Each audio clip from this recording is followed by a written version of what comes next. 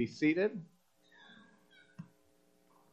And as you are, we're going to take a moment to pray to the Lord for His blessing on His Word as it's about to be read and ministered to us on this Resurrection Sunday morning.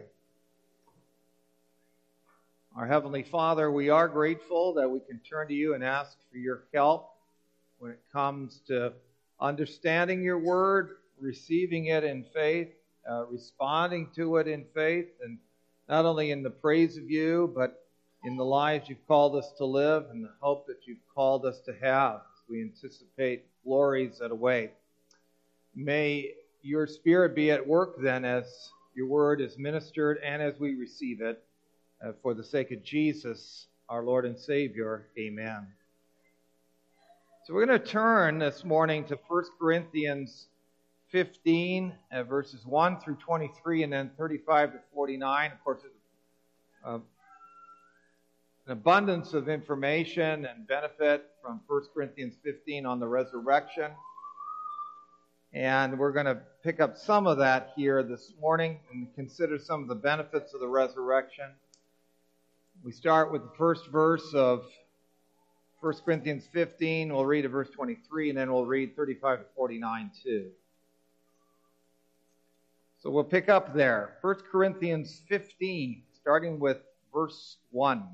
Now I would remind you, brothers, of the gospel I preached to you, which you received, in which you stand, by which you're being saved, if you hold fast to the word I preached to you, unless you believed in vain. For I delivered to you as of first importance what I also received, that Christ died for our sins in accordance with the Scriptures, that He was buried.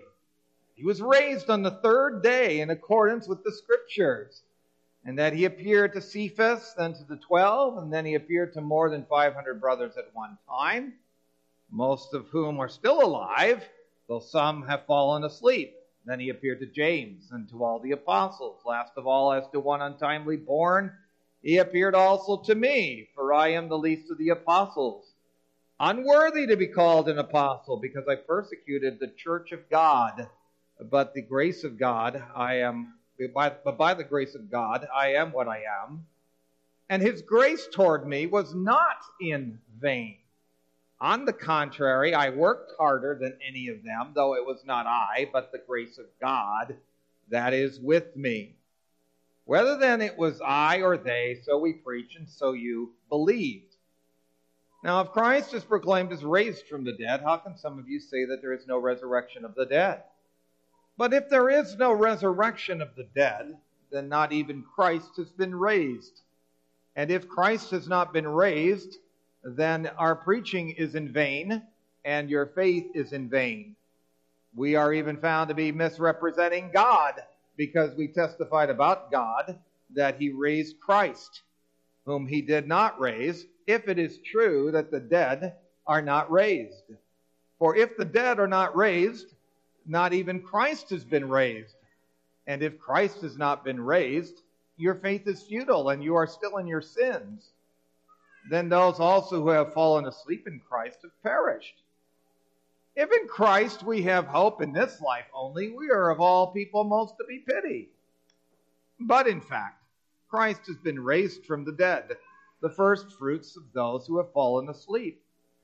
For as by a man came death, by a man has come also the resurrection of the dead. For as in Adam all die, so also in Christ shall all be made alive. But each in his own order, Christ the first fruits, then at His coming, those who belong to Christ. And we'll go down to verse 35, where we read, But someone will ask, how are the dead raised? With what kind of body do they come? You foolish person, what you sow does not come to life unless it dies. And what you sow is not the body that is to be, but a bare kernel, perhaps of wheat or of some other grain. But God gives it a body as He has chosen, and to each kind of seed its own body. For not all flesh is the same, but there is one kind for humans, another for animals, another for birds, and another for fish. There are heavenly bodies and earthly bodies, but the glory of the heavenly is of one kind, and the glory of the earthly is of another. There is one glory of the sun, and another glory of the moon, and another glory of the stars. For star differs from star in glory. So it is the resurrection of the dead. What is sown is perishable. What is raised is imperishable. It is sown in dishonor. It is raised in glory. It is sown in weakness. It is raised in power. It is sown a natural body. It is raised a spiritual body. If there's a natural body, there's also a spiritual body. Thus it is written, the first Adam became a living being. The last Adam became a life-giving spirit. But it is not the spiritual that is first, but the natural, and then the spiritual. The first man was from the earth, a man of dust. The second man is from heaven. As was the man of dust, so also are those who are of the dust. And as is the man of heaven, so also are those who are of heaven. Just as we have borne the image of the man of dust, we shall also bear the image of the man of heaven. So we thank the Lord for this portion of His Word this morning. May it indeed be a blessing to us today. Brothers and sisters in the Lord Jesus Christ, the Christian gospel is a God-glorifying gospel.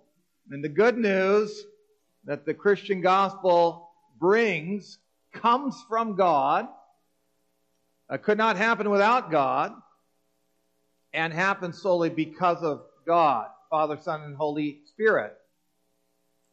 And because it's good news, the Christian gospel benefits those who receive it.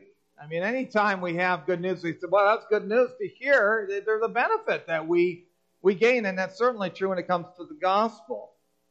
And one place where we see these benefits very clearly is in the resurrection of Jesus Christ. In fact, the raising of Christ from the dead, as the apostle says to us, is of first importance. And yet he mentions not just that Jesus was raised from the dead, but that this happened on the third day. And we're going to address the significance, at least part of the significance, of the third day this morning, as we're called through faith to receive and celebrate the glory, unto the glory of God, the benefits of Christ's resurrection according to the Scriptures on the third day. And so we looked this morning at the raising of Christ on the third day as of first importance according to the Scriptures, and then as the dawn of a new creation. So we start by looking and saying that the raising of Christ was of first importance. The suffering of Christ and the dying of Christ, according to the Scriptures, for the sin of His people, were also of first importance and necessary. But the apostle in our passage here this morning couples that with the necessity and the importance of Christ's resurrection. The apostle would go on to say that if Christ has not been raised, the proclamation of the gospel and even serving Christ in general would be for nothing. The service we heard Friday, that's never worthless. Regardless of how people respond to it, you put in the effort to serve Christ, that's never an empty thing. You never have to regret that. In fact, you ought not to, because that continues to be your calling. And that ultimately because of the resurrection and the reconciliation and redemption we have from the reigning and righteous and risen Christ. But this religion, as with all other religions, would carry with it the same kind of futility apart from the resurrection of Christ. You can't have good news. You can't have Christian gospel. You can't have God's gospel of good news unless Christ is raised. One of the reasons given for this importance, this essentiality in our passage, is that we'd still be in our sins, right? Without Christ raising. If Christ has not been raised, your faith is futile and you're still in your sins. You read that a moment ago in the litany.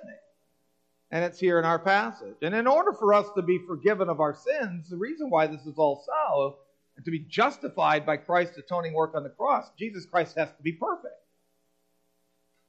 Right? He has to be the perfect Savior on that cross, without spot of sin, as we heard from 1 Peter 1. And so in order for him to rise, then his love and his obedience to God, even to death on a cross, would have had to be perfect. Only a perfect person can satisfy the standards of God and the wrath of God that would otherwise fall upon those for whom Christ has died and for those who put their trust in him. However, if Christ stays in the grave forever, then that's a sign that Jesus wasn't perfect, because the wages of sin is death. And if he's dead and he continues to be dead, then sin has its mastery over him. Staying in the grave would go to show that he wasn't the perfect Savior. And we needed him to be that. And therefore we would still be in our sin. Our faith in him would be futile in Christ. And we'd be destined for eternal doom like the rest, because we would have nobody who was able to take our place and take it perfectly as the perfect Passover lamb that Jesus Christ actually was. Being still in our sins would not only be a problem for those who are alive who believe in Jesus, but our passage says, but also for those who have died and fallen asleep in Jesus and who believed in Jesus. And they could no longer be seen as those who had fallen asleep in Jesus. That terminology wouldn't be appropriate. They wouldn't be at rest in the arms of Christ, the victorious one in heaven. They would have perished like the rest. And there would be no hope for us alive, and no hope for those asleep in Jesus, awaiting the resurrection of glory that does come to all those who are found in Christ. And so then, that's why the apostle also, he concludes, look, preaching's in vain, believing's in vain, hope is in vain, and living and loving in the Lord is empty. It's useless. It's fruitless. It's worthless. Any labor in the Lord is in vain. Which he says at the end of our passage, or at the end of our chapter, that that's not the case, that your labors in the Lord are not in vain. But otherwise you'd labor for a dead man. And while people may or may not respond to your labors in the Lord, you can't be consoled that regardless of how they respond to you, that your labors in Christ are fruitful, useful, worthwhile nonetheless. That wouldn't be so if Christ had not been raised. And Paul says that Christians would be the most miserable of all people if they are the ones that had hope in Christ in this life only for believing in a still dead Christ. Of course, our passage speaks to that as well, doesn't it? That that would be a ridiculous thing for us too. Our faith is futile. We're still in our sins, and we are the most to be pitied, according to verse 19.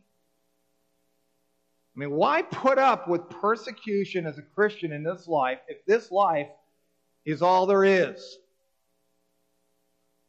I mean, if our hope for eternity is vain, then we might as well do what we please right now. Let's eat and drink, because tomorrow we die.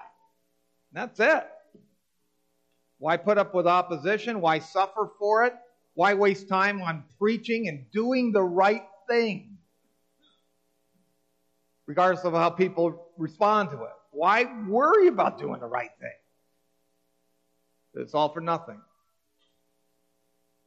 It all leads to death. We can see why then the resurrection is, as the apostle says, is of first importance for the church to proclaim and for people like you and me to believe, if it's true. Because without the resurrection message, there's no good news for anybody. And certainly not for believers in Jesus Christ as Savior and Lord. But then, says the apostle, it's also a resurrection on the third day according to the Scriptures. Christ's resurrection is true because of its scriptural testimony. The Scriptures are true, and therefore its testimony about the resurrection or the raising of Christ is true.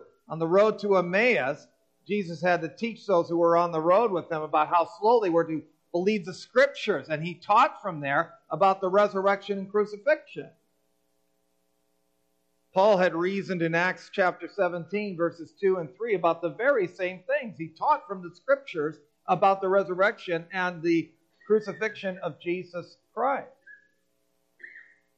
Glory for the Christ would follow his suffering according to the Scriptures. Psalm 2, Psalm 16, Psalm 22, Psalm 35, Psalm 68, Psalm 102, Psalm 110, Isaiah 53, verses 10 and 11. Just to name a few, speak to that.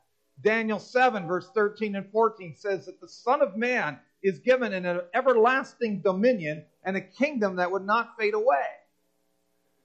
Those are just a few passages that would touch on Christ's exaltation and therefore his resurrection. So Paul's point here is that the proclamation of the resurrection of Christ is in accordance with the Scriptures, whose truth predicted that this event would come. And for us who live beyond the years of the apostles, we have more than the Old Testament testimony. We've got the New Testament testimony of which Paul speaks. He says we've got apostolic weight. He says we got numeric weight. Where not only did the apostles, but as many as 500 at one time, saw the resurrected Christ. Again, that points out the fact that God does not act in a corner. He doesn't act secretively. People who want proof have it. The resurrection proclamation of Christian gospel is not fairy tale, fantasy land stuff of Mother Goose.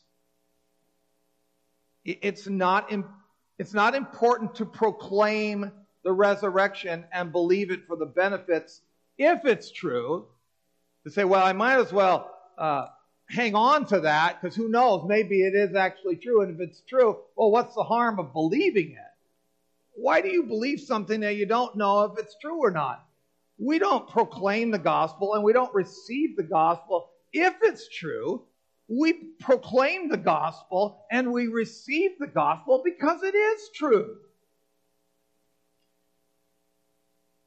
It's based on grounded testimony that makes the belief of this gospel message about the resurrection and all of the importance of it, it's not a leap of faith. That's something that the world has conjured up.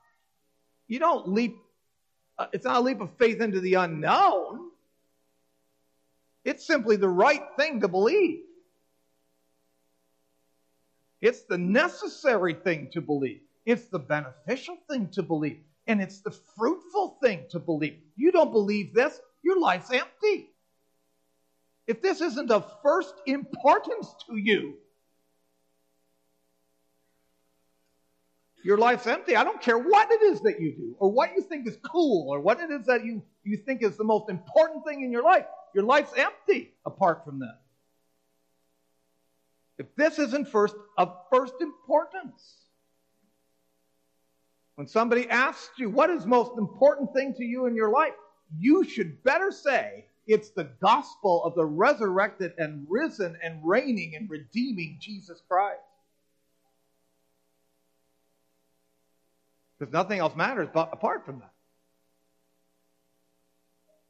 It's unbelief that's empty, you see. I don't care what it is that you do. Your life's empty apart from that.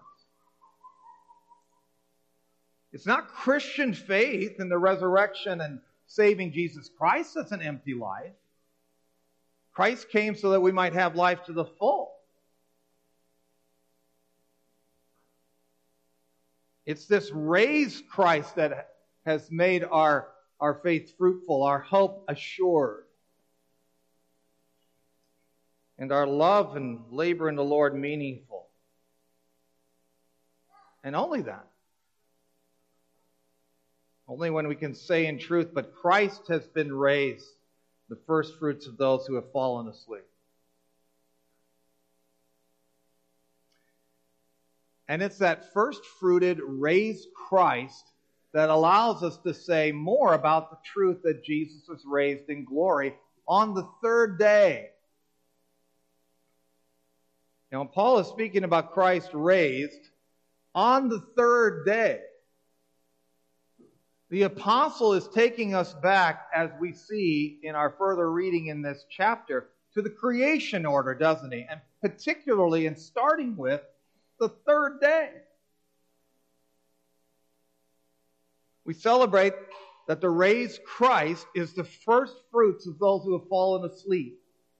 And we remember that the Feast of First Fruits was an Old Testament feast in Leviticus 23. You can read about it, where the first sheaf of the harvest was given to God as a token that the entire harvest belonged to God. And that what was given was but the first of what was yet to come. From the yield and the harvest of the seed that had been planted in the ground. It shouldn't be considered coincidence then that Paul would be speaking about first fruits regarding Christ's raising when he has spoken already that Christ rose from the dead on the third day. Nor when we consider the language of seeds and plants and vegetation and kinds that he uses in that last portion that we read, which actually, as we'll see, ends up speaking about not only day 3, but 4 and 5 and 6 as well. When we think about Christ being raised, we think of the first day of the week as the dawn of a new creation, and that's a very legitimate thing to do. We're anticipating that new creation of heaven and earth on the first day of the week when Christ was raised. But we can also think about that new creation when we think about Christ being raised on the third day. Given the context in our passage, hearing of third day according to the Scriptures should turn our attention to the third day of creation. On that third day, according to Genesis 1 through 11 through 13, this is what we read. And God said, "Let the earth sprout vegetation, plants yielding seed, and fruit trees bearing fruit, in which there is their seed, each according to its kind on the earth." And it was so. And the earth brought forth vegetation, plants yielding seed, according to their own kinds, and trees bearing fruit, in which is their seed, each according to its kind. Remember hearing this? And God saw that it was good, and there was evening, and there was morning the third day. We could say that the third day was the original first fruits, in which God was establishing His creation order. And life emerges from the earth according to their kind in the creation order. The fruit of the earth emerges for the first time according to their kinds. It shouldn't surprise us then that Paul, who has spoken not only of Jesus being raised on the third day according to the Scripture, would also move in this first fruit, new creation direction in our passage, because that's what he does. Christ is raised in honor as the first fruits of those who have fallen asleep in Him, those who have been planted, shall we say, in dishonor as seeds, but will be raised in glory because of the raised Christ, the first fruits of such glory. See, in our passage, besides what we mentioned about the third day, we have two kinds of first fruits, bad and good. In Adam, we all die. In Christ, we will all be made alive. Not all that were in Adam will be made alive gloriously. Only those in Christ by faith through grace. But both Adam and Christ are first fruits of sorts. Adam's the first to die, and all die in turn.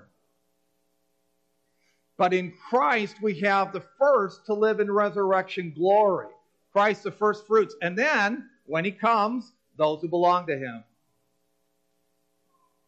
By a man came death, by a man came the resurrection of the dead.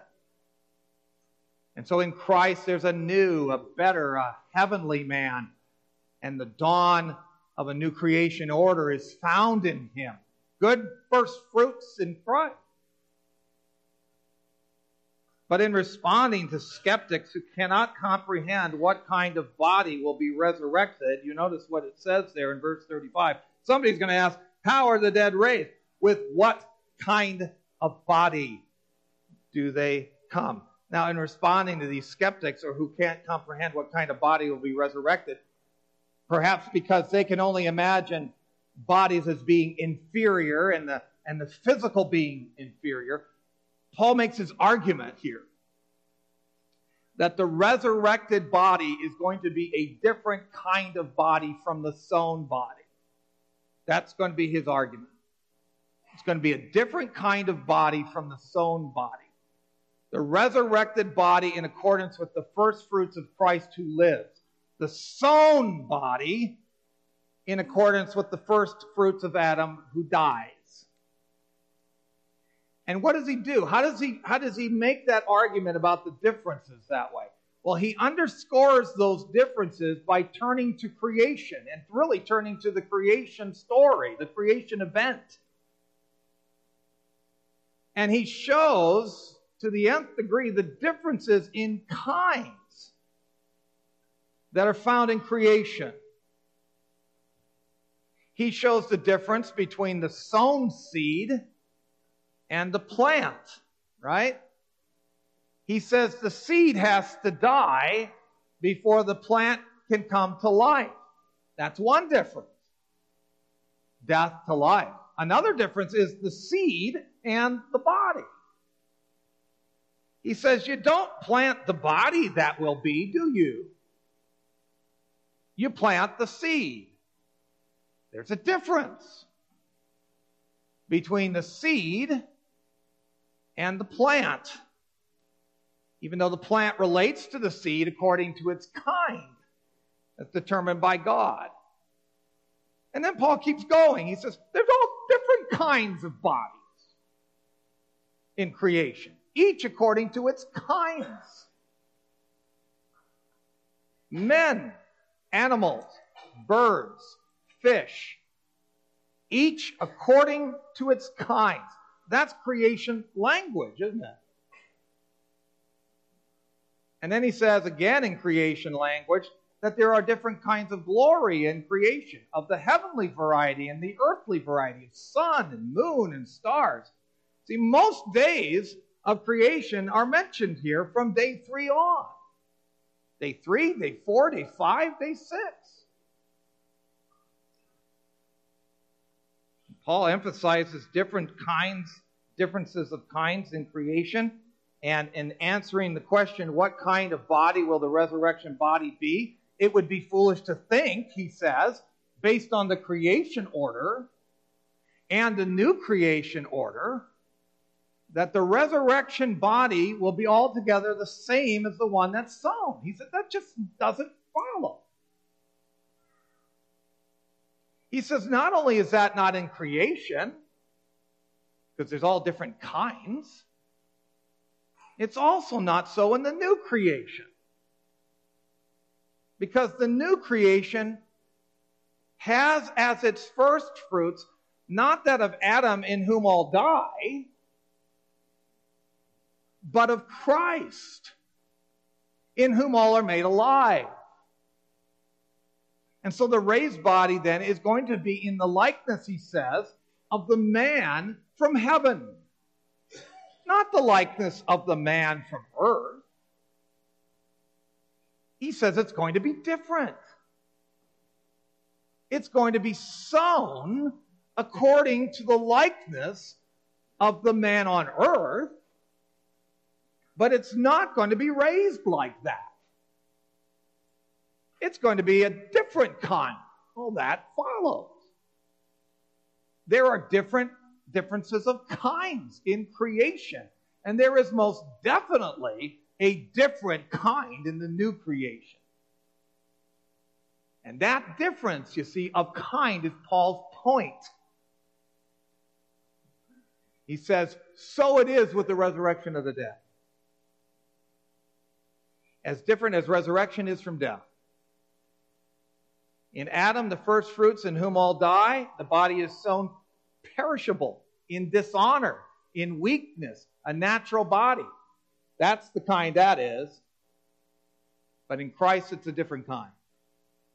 The first fruits of all those who fall asleep and in whom are all made alive, that sown body will be raised imperishable, in glory, in power, as a spiritual body that is empowered by the Spirit of Christ.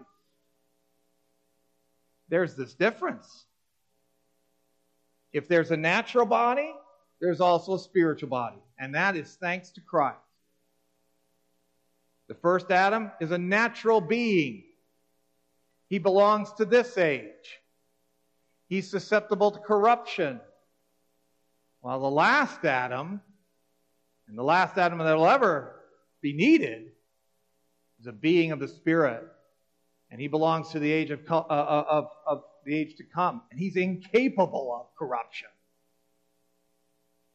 The first man is from the dust of the earth. Again, creation language. And to dust he returned. While the second man is from heaven, raised in glory to God's right hand. What a difference. As was the earthly man, so were we all. But as is the man from heaven, so also are those who are of heaven, of grace. Certainly we bear the likeness of the earthly man in death. He's the first fruits that we follow that way. But when we are raised as new creatures, we'll bear the likeness of the man from heaven when we're in Christ. The first fruits of those who sleep. And Paul's saying here, that glorious difference awaits those who fill the harvest of Christ. Raised from the dead on the third day. The first fruits of those who sleep. The dawn of a new creation from which we may benefit when our faith is in Him and when we say to ourselves, there isn't anything more important to me than that. This is why proclaiming His raising on the third day and believing in this resurrected Christ, the Savior and King, needs to be of first importance to us. And if they aren't, the apostle is telling us, then life is empty and vain. But if they are, then our faith in Christ, our hope in Christ, our labors in Christ, they will be nothing else but fruitful and worthwhile. Your life will be that way. Because while in Adam we all die, in Christ, the first fruits raised on day 3 will be made alive. And isn't that beautiful? Beneficial. Isn't that good news to know? Amen. Let's take a moment to respond in prayer, shall we?